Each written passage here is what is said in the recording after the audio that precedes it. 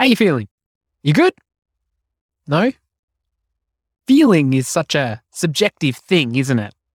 But as we know, how you feel on the outside is very much determined by what's going on in the inside. Wouldn't it be nifty if we could actually find out easily at home what's going on inside your body so that we can match up how we're feeling with what's actually going on and take some preventative action before any kind of chronic disease or other health issues? Well, that whole concept is what we're exploring today because I'm chatting with Phil Hayes-St Clair from Drop Bio as we explore the world of chronic inflammation, personalised health, and evidence-based prevention. We're also going to talk about Phil's journey of bringing Wellbeing by Drop to market in Australia and some lessons for others in the industry travelling on a similar path. Collaboration starts with a conversation, Team Health Tech. Let's make it happen. Welcome to Talking Health Tech with Peter Birch, a podcast featuring conversations with key players and influencers to promote innovation and collaboration for better healthcare enabled by technology. With me today is Phil Hayes-St Clair. He's the CEO of Drop Bio, a digital health and biotechnology company focused on chronic inflammation.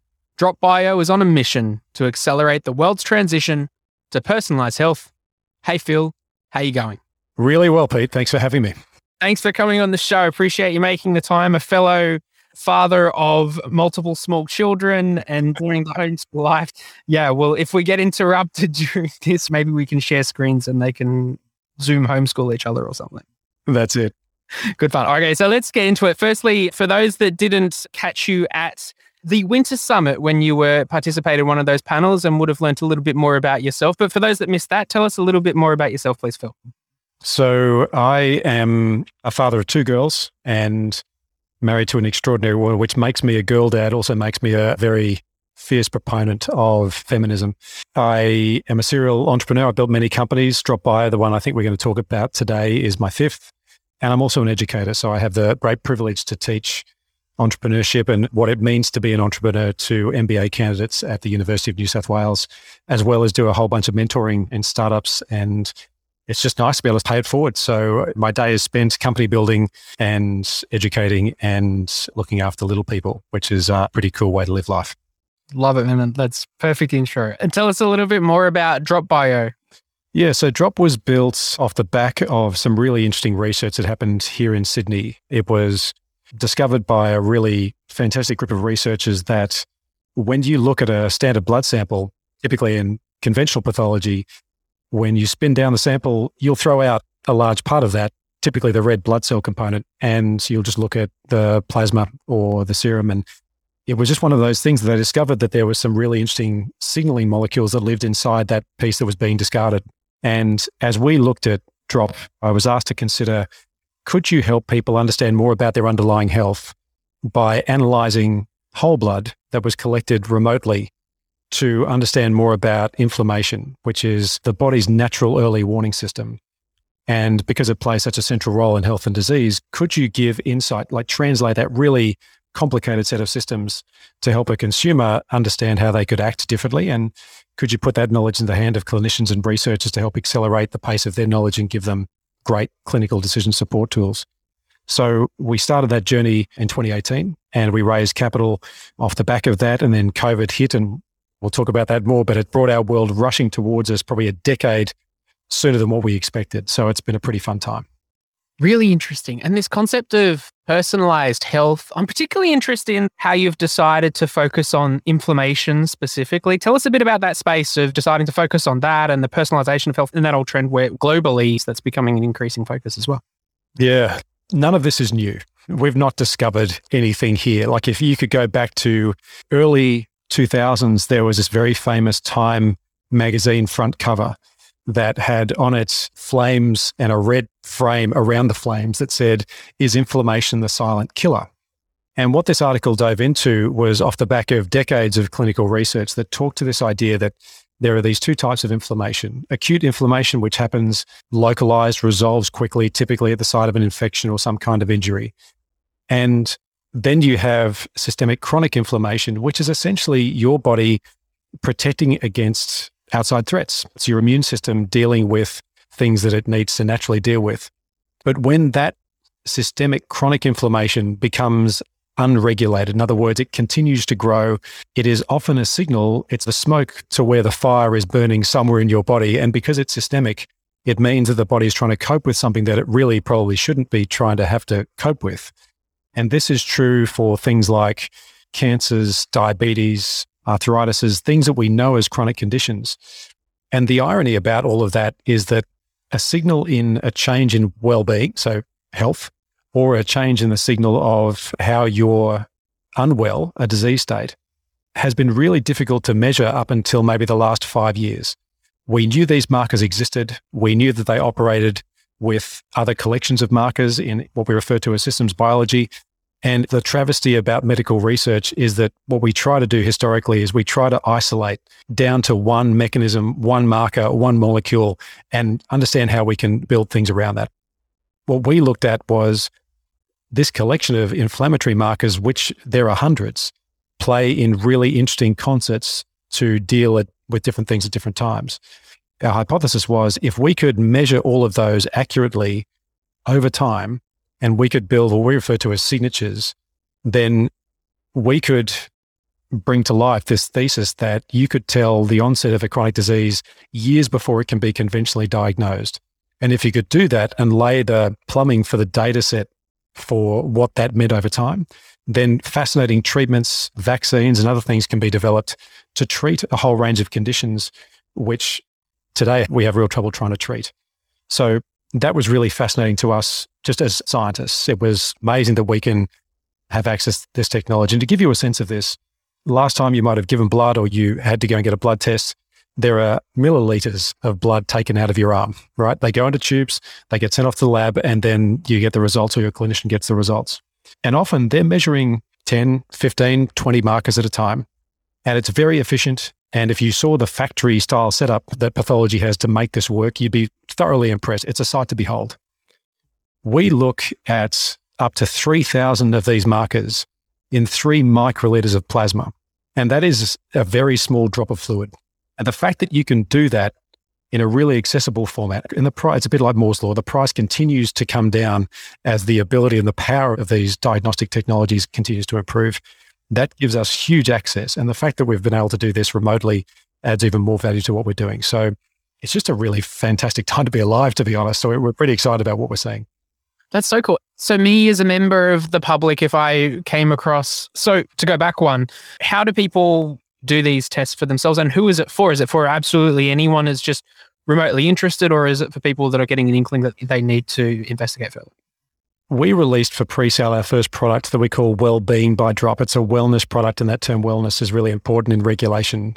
It's an indicator that allows for people to understand across more than 30 markers how their body is performing in 7 different areas of health, which include things like nutrition, alcohol, stress, sleep. And what we do is help address what you think is happening to you through a digital questionnaire. And then we match that against the blood markers that match towards those lifestyle areas. And we see if they're far apart or if they're not far apart. If they're not far apart, it means that you're pretty in tune with what your body's doing. But most of us end up adding a bit of a rose-colored glass to what we think is going on. We haven't put on those kilos. We're feeling pretty good about ourselves. And then what our markers can do is say, actually, there is room for improvement, and we can help plot a path for how you become healthier as a consequence. And that's for people who are just interested in improving their general health, who want that extra level of data, and it is not for everyone. And this is available to any consumer. This doesn't require a doctor's intervention. What it does do, and what lives in behind the philosophy of what we built at Wellbeing by Drop, is this notion that wouldn't it be nice if you could take to your GP, who, by the way, spends a large part of their day in a Groundhog Day style situation, right? 11.5 to 14 minutes at a time, where they know the patient, if they know them, because they've got a relationship, or someone who comes in off the street for an appointment. They've got 5 or 6 minutes to work out what's going on with that person, document that, and then a few minutes to work out what they should do, and then a minute after that to say, this is what happens next. And this happens ad nauseum every single day for them. One of our theses about building Wellbeing by Drop was, wouldn't it be nice if the consumer, who we want to own that information about themselves, elected to share that data with their GP And before they walk into the room, the GP's been able to scan that clinical data, which is of a level of more detail for the doctors because they're trained. And then the doctor-patient experience can be vastly different. We just thought that was cool. And every doctor that we've spoken to who's looked at what we're doing just goes, I would really love that because it takes the guesswork out of what I'm trying to do because the expectation on me as a GP is massive and I can't stay across everything. So any kind of clue or background information, particularly if it's like longitudinally available, becomes just a bit of a game changer for that primary healthcare clinician.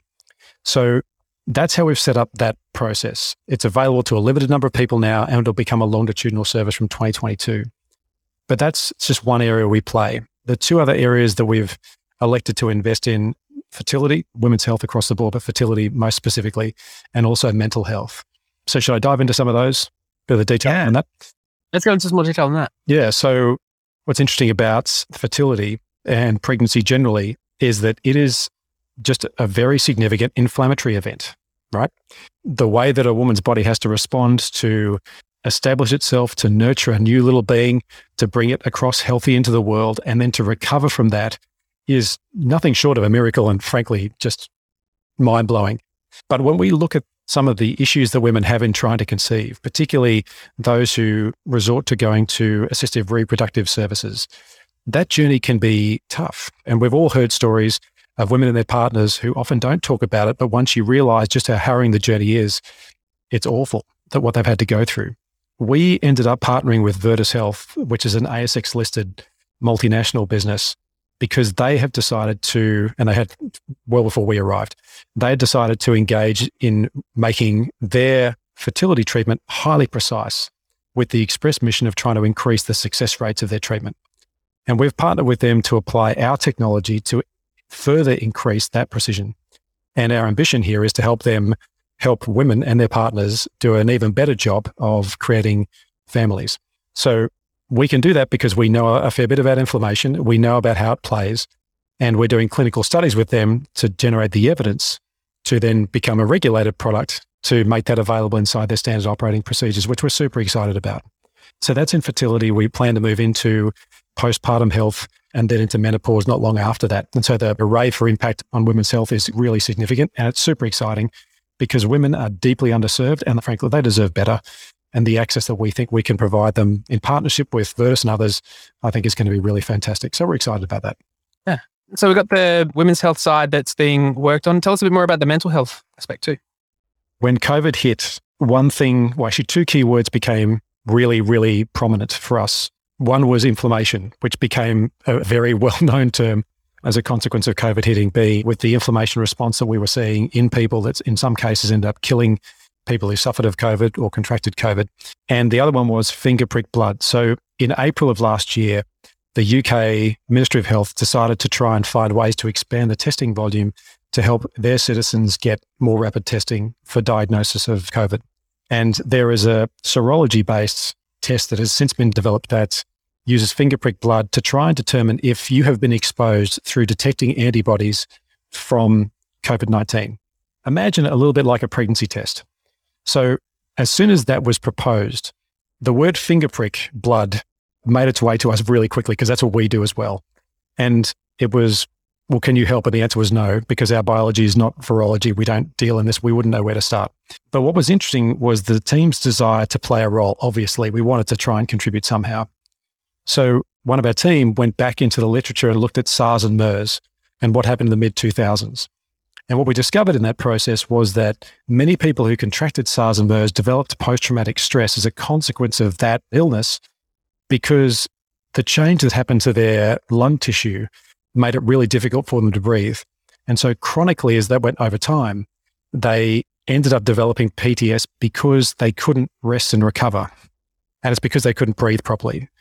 And that started to make us think, well, what were the markers at play that led to that? And would there have been a treatment created to make that a better situation? In Australia at the time, we had nationally like 3,000 cases of confirmed COVID. And every researcher known to man was trying to get to those people to do interesting clinical studies to work out what COVID was all about. So it was very difficult for us to play a role. But what it did inspire us to look at was mental health was obviously on the growth path for all the wrong reasons. And as we started to go into lockdown, that became even more prevalent. And so we looked at the markers that were measured throughout those studies, those 10-year longitudinal studies for SARS and MERS. We realized the markers that we looked at were the same markers. And then we started to look at, well, what other mental health conditions share the same profile of those markers? Turns out we look at those too. And so we developed a thesis that said, wouldn't it be interesting if we could use these objective biomarkers to create not a diagnostic service, but a rapid capacity to triage people into the right model of care so that they can get the right model of care when they need it. And that became really appealing. In fact, it was one of those things that we shared with scientists and investors, and it became a much needed part of the equation because right now, one of three things happens for anyone who is suffering deteriorating mental health, whether that be a mood disorder or other things. Number one, they don't get help, period, right? And end up spiraling out of control. And we've seen just how tragic that can end up, circumstances across the board. And all of us have had some degree of interaction with someone who has suffered of poor mental health, or frankly, we get up some mornings not feeling great and that's just how it is, but most of us recover reasonably well. Second situation is that people present to a primary healthcare clinician, GP, and misdiagnosis happens or over-medication happens. Now, it doesn't happen all the time, but there's more evidence showing that's the case. And that's because GPs are GPs. They're not trained to look at all of these different conditions. And if there is somebody who comes and presents to them and they get referred to someone else, psychologist, psychiatrist, the amount of time it takes for you to get that appointment is terribly long, years in some cases. And that means that the condition can often get even further worse. The third issue, or the third scenario, is that people end up presenting to an emergency department through a whole range of those conditions playing out. And then they get taken to a psychiatric ward, or worse still, they get turned away, in which case then they await treatment and then the medication begins. And that's getting worse and worse by the day, not just in Australia, right around the world. Mental health is a tremendously complicated area, but the use of biomarkers to try and triage where someone is at a particular given time, to give psychiatrists, psychologists, and other treatment providers more knowledge about how they could intervene, we think is a really important role that we can play where no one else is playing in that realm at the moment. People will, no doubt, but we're building clinical studies and the evidence to try and support that triage model could be useful. And we hope we're rushing to get that done so that we can do multiple studies, build the evidence base and deploy that into public health as quickly as we can. That'll take us years to do, but we've started it and we're excited about it. Amazing to look at the potential of it over the longer period of time and to speak to some really important healthcare issues across the board. So that'll be really interesting to watch. Yeah. And your immediate focus right now is the product that you've brought to life, the Wellbeing by Drop. Tell us a bit about that whole journey of bringing the product to life. It was quick, and quick because sometimes in ventures, things move really slowly for a long time. Then all of a sudden the penny drops and you can move faster than what you thought. So we formed this opinion at the very beginning of the company's establishment that we need to build trust in every quarter. And if we didn't, then we'd be brought unstuck. And that's everything from the evidence we built, the team members we surround ourselves with, the media that we had to look at, the springing up of all the hand-waving, snake oil salesman style wellness that was very pervasive. And of course, we had to deal with Theranos, right? Which was the thing that came up the day we opened our seed round. That story broke the day we opened the seed round. Yeah. It's the first time in my career where I've had to put a slide in a pitch deck that explains why we're not another company. But the irony about all of that was that we set up the business so that we could deliver regulated products, so that we had the backing of the TGA, the FDA, whomever it was, in whatever jurisdiction we were going to be at to make that work. And that's a long process. And often investors and the capital that we would acquire from investors, there's an urgency, obviously, to not just generate returns, but to generate impact. And in the traditional stake, what you need to do is clinical trials, develop the technical file, take that through regulation, then deploy it through doctors or hospitals, whatever the case is. And that takes years. And talk to anyone who's done this before in life sciences, this can be a 10 or 15-year journey easy. And we just were trying to think about it a little bit differently, but we didn't want to skimp on any of the things that related to evidence because frankly, our scientists weren't about to, and our doctors weren't about to deploy anything that they couldn't stand behind because their reputations were at stake as well, as was all of ours. We were preparing Wellbeing by Drop to be a regulated product. And much to my surprise, in January of this year, the TGA decided to not regulate wellness products. And it was, surprising. So what could we do in the spirit of that decision to still put out a product that could be impactful, could help, but which didn't try to pretend that we were telling people things that would be unsafe or unhelpful? How do we thread the needle in what is a very grey area now they've decided not to regulate wellness products? And so from that decision point onwards, we ran hard to bring Wellbeing by Drop to market. The irony about bringing that to market is that we built an underlying platform called Systemic Chronic Inflammation Platform, which involves the logistics to collect samples, either remotely or from our clinical trial partners, the lab-based analysis, the data modeling and machine learning to understand what we're seeing, and then how we represent that information back to the relevant stakeholder. That has been being built for years. And the good news is that all that work allowed us to then deploy Wellbeing by Drop, as it will allow us to deploy our fertility products and mental health products. It allows us a really great scope advantage. But it felt like it happened very quickly, but we have to remember that it took us years to get to that point in the first place as well, and COVID helped accelerate that. I'm interested too, particularly in these solutions that you talk about, the platform that's obviously scalable in that respect, but as well, if you're doing diagnostic stuff, particularly that involves consumers, there's all of the gubbins, the bits and pieces that come along with it. In scaling a business, that's another aspect to think about, is logistics and coordinating those pieces too.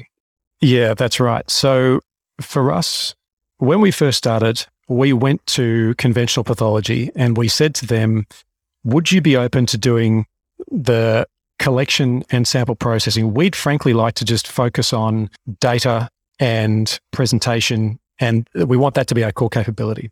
To which they said, not interested, which is not surprising because as mature businesses, they're focused on their current incentive, which is public health.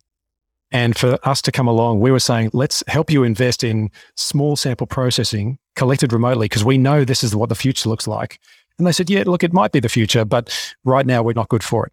And we're hoping that will change in the future. But that forced us to make this all work from end to end. So to be fully integrated, vertically integrated. And that meant that we had to learn about logistics. We had to learn about how to understand, protect samples in transit. We had to do that across multiple sample types, dry blood spot versus liquid blood. We had to have really good confidence that's going to work so that the results we gave to people were going to be useful. And to what extent those results were going to be ranges, clinical ranges, or things that were indications, which is what we've done with Wellbeing by Drop. We don't provide pathology grade data, even though we have that in the background. We provide indications because that's what the regulation allows us to do, or at least that's our interpretation of it.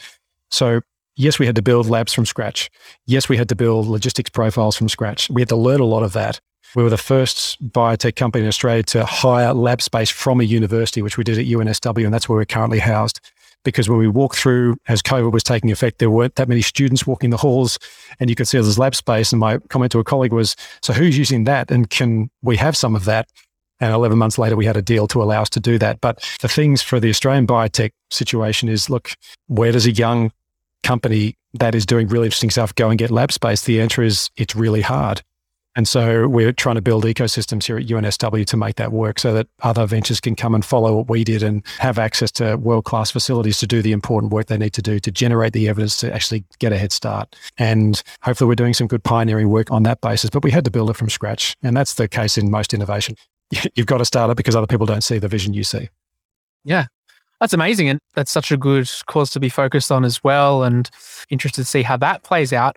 Regulations come up a few times in this conversation for different reasons, and obviously critically important to a lot of aspects of your business. Tell us a bit about how that's been interwoven into the strategy for Drop. When I was asked to look at what we now know as Drop as a product, as a business, as a platform, I went back in history to see where people had tried to do this before in a different kind of context or any kind of context that involved biotech and direct to consumer, and also the clinical aspect of what we're doing now. And I went back to look at, in particular, 23andMe, and I looked at how Anne and the team built out the platform they've built. And it's been a hell of a journey for that team from the beginning all the way through. What Anne helped me understand was that regulation is not something to abide by. It's actually something to embrace to the extent that it becomes a competitive advantage, because the regulators are there to help keep people safe. And they're not as scary as you think they are. They're people who are just trying to do their job to make sure that people don't get given the medications that would cause them harm. And as we've seen with vaccine approvals, that's a tricky job to balance that degree of safety versus efficacy and whether it's going to be in the interest of the common good. So for us, we've actively hired the best people we can find in regulation so we can learn about it and so we can help them form opinions on things as well. And I don't know, many people would say you would run as far as possible away from regulation. I'm not really of that view. Regulation can be difficult if you're trying to build something, no doubt. In the areas that we're focused on, there's varying degrees of regulation, but in this country, we have the TGA and we have places like NATA who help us build, constrain what we need to build into a particular area. And then if you're open to working with them, you can have tremendously productive conversations which can inform the future of regulation. If you choose to be subject to that regulation and wait for it to happen, you'll be waiting a long time. But once you get to learn more about it, you see there's all these relationships around the world, particularly between the TGA here and then into Singapore, then to Canada, then to the US.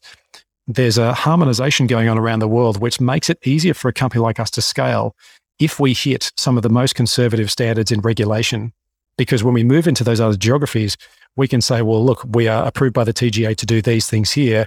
That carries massive weight as you move into other jurisdictions. Does it take longer? Is it more expensive? You bet it is. But there are ways to make that work and to work with those regulators because they're remarkably engaging. Once you get into the door and you say, look, this is what I'm trying to do, they will give you the time to work out how to do what you need to try and do.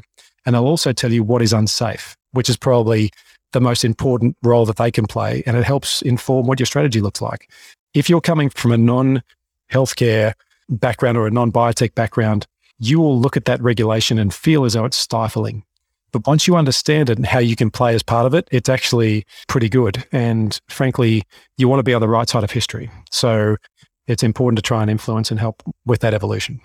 Mate, that's such a good answer to that point around regulation and innovation and taking that perspective of working with regulation, with the regulators, in inverted commas, to go on that journey of innovation because everyone plays an important part. And as you say, it's a critical aspect of all of it, particularly in the health and biotech space. So yeah, sitting around and waiting for it to happen is not going to be the way around. It's such a good perspective. Thank you.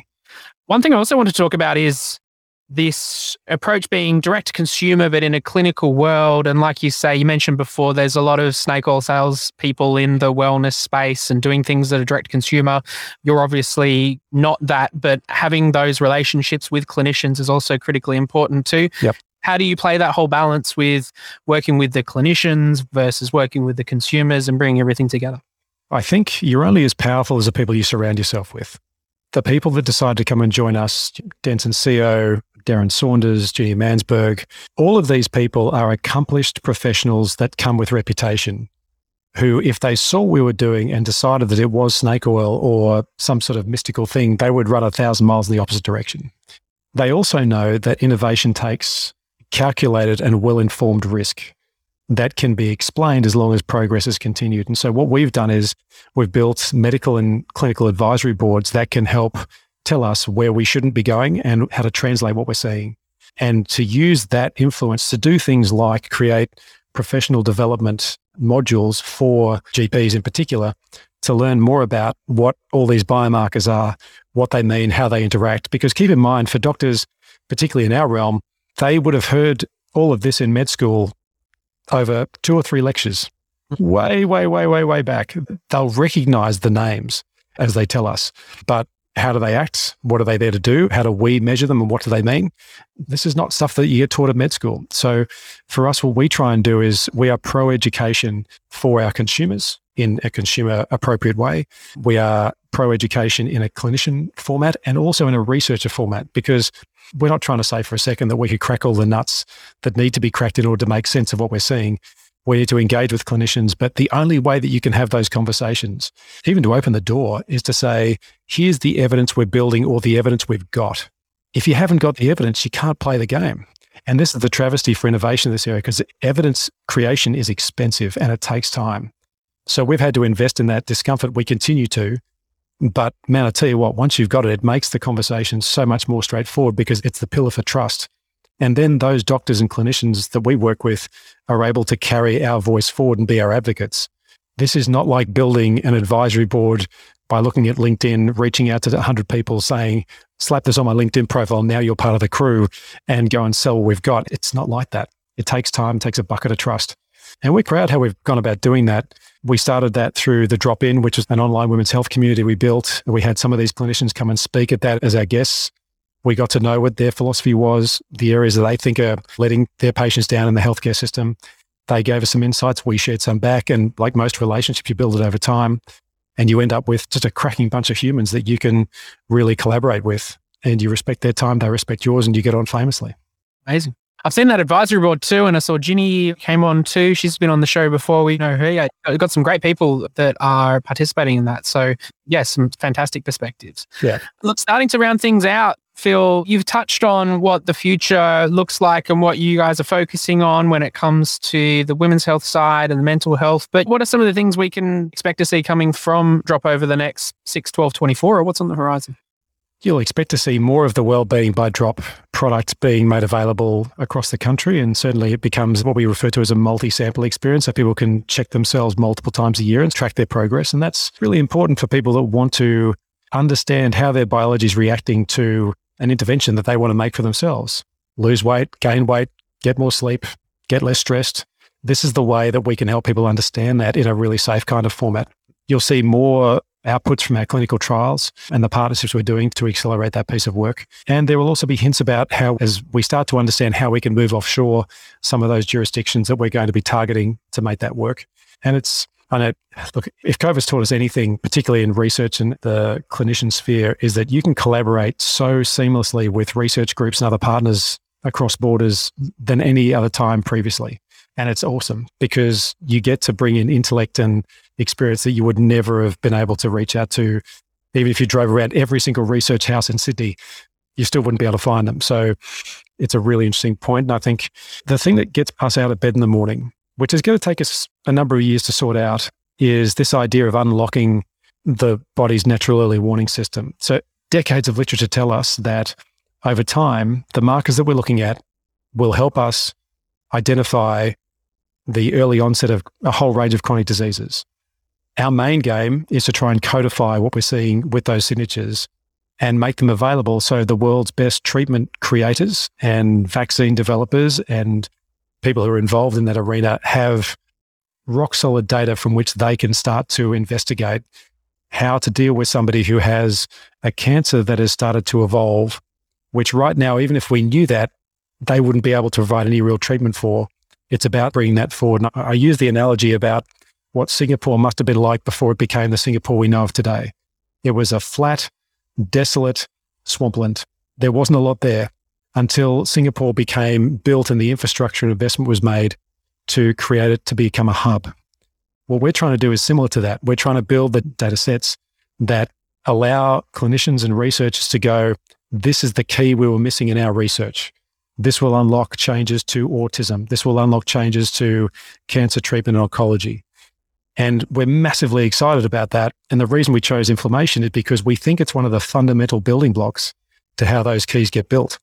So we're playing 3 levels down in the underlying infrastructure of what's going on here. We're super excited about it. Amazing. That's an inspiring vision and looking forward to watching it play out. And for those that are keen to check out Wellbeing by Drop and to get some data on comparing what they're actually feeling versus what's actually going on, how can they check that out? Visit dropbio.com or wellbeingbydrop.com. All the information is there. And as always, I'm always available to chat about it. I love talking about this and very keen to help partners, future clinician researchers that would want to engage and learn more. You can reach out to me anytime. We're always building partnerships. We're keen to learn and we don't know everything. We're keen to learn with you. So let me know. Love it. Thanks, Phil. Look, I'll put some details in the show notes of this episode so people can check all that out and get in touch with you if they're keen to discuss more. Good luck with the future and thanks so much for coming on the show. Thanks, Pete. Thanks for listening to the show.